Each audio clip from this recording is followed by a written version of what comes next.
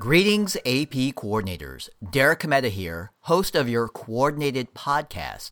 I am back with AP coordinator superstar Andrew Kutcher, and we are going to tackle another frequently asked question today.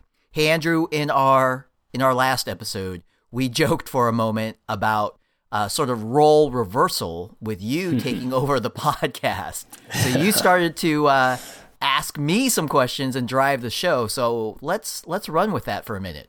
Oh boy. All right. So, Derek, sometimes you have to be careful what you ask for, but as all of my, fellow AP coordinators around the country, we have lots of questions, right? So I appreciate you giving me the opportunity. I think I'm ready to go to host this podcast for a second here. Might need to use a lifeline here or there to call for help if I need it, but I do have some questions for you for sure. All right. Well, Andrew, this is why you are a great AP coordinator. You understand the value of planning ahead. All right, so let me set the stage for our reverse role playing. So Andrew, let's pretend I am an AP coordinator once again, and my school is open, and we're going to be open for Administration 1 for at-school paper and pencil testing. However, we do have some students doing at-home learning for health and safety reasons. So here's my question to Andrew. Will my at-home learners be required to come to campus for in-person exams during Administration 1 since my school is open for the other students? Well, that's a great question, Derek. And because you talked for a while, and we know you love to talk, I had enough time to actually go online and check the frequently asked questions page on AP Central. And Derek, the question that you are asking is actually there. And here's the answer. No. Right? Simply put, your at-home learners will not be required to come to campus for in-person exams. Your school will have an opportunity to decide which testing options and dates work best for your individual students. And in this case, for health and safety reasons, the AP coordinator can authorize at-home digital exams for these at-home learners. No approval will be required from College Board to make that happen. Of course, be sure to check the exam schedule in the AP Coordinator's Manual Part 2, which is now available, regarding which exams have a digital format and can be administered at home. Okay.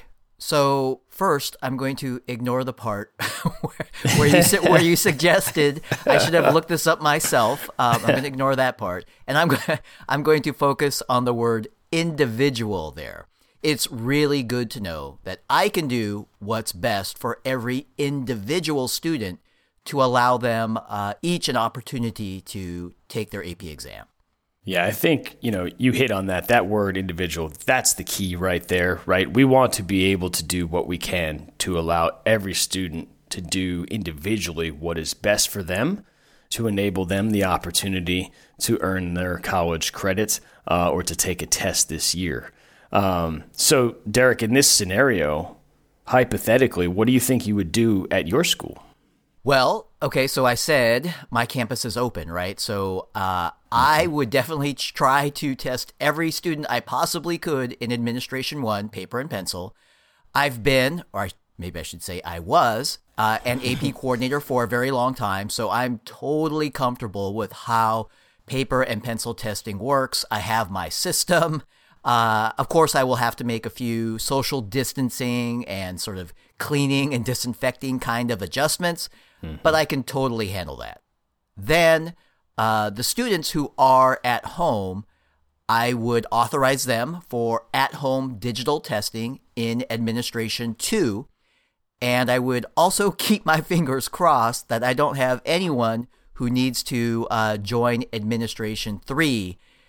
If at all possible, I would love to be done with AP testing in May. Yeah, well, Derek, obviously, I could not agree with you more. The ability to give those tests in May and to finish in May seems like a great goal.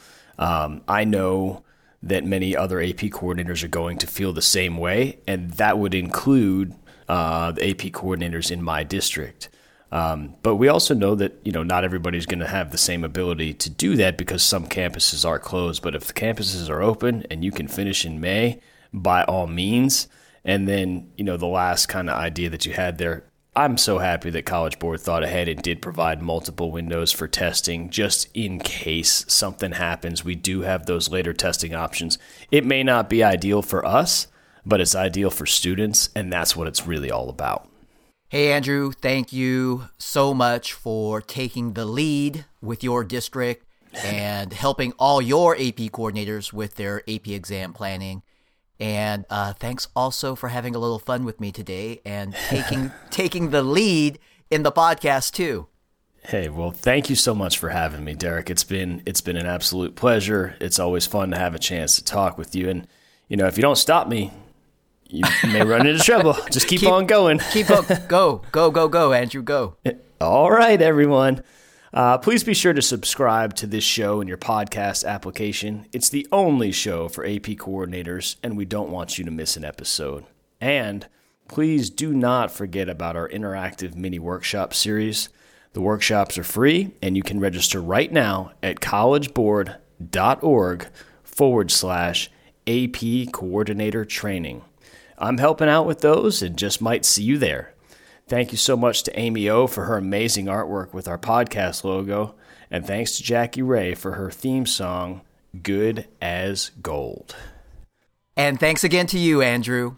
And of course, thanks to my favorite people in all of education, that is you, AP coordinators. No doubt, you are always good as gold.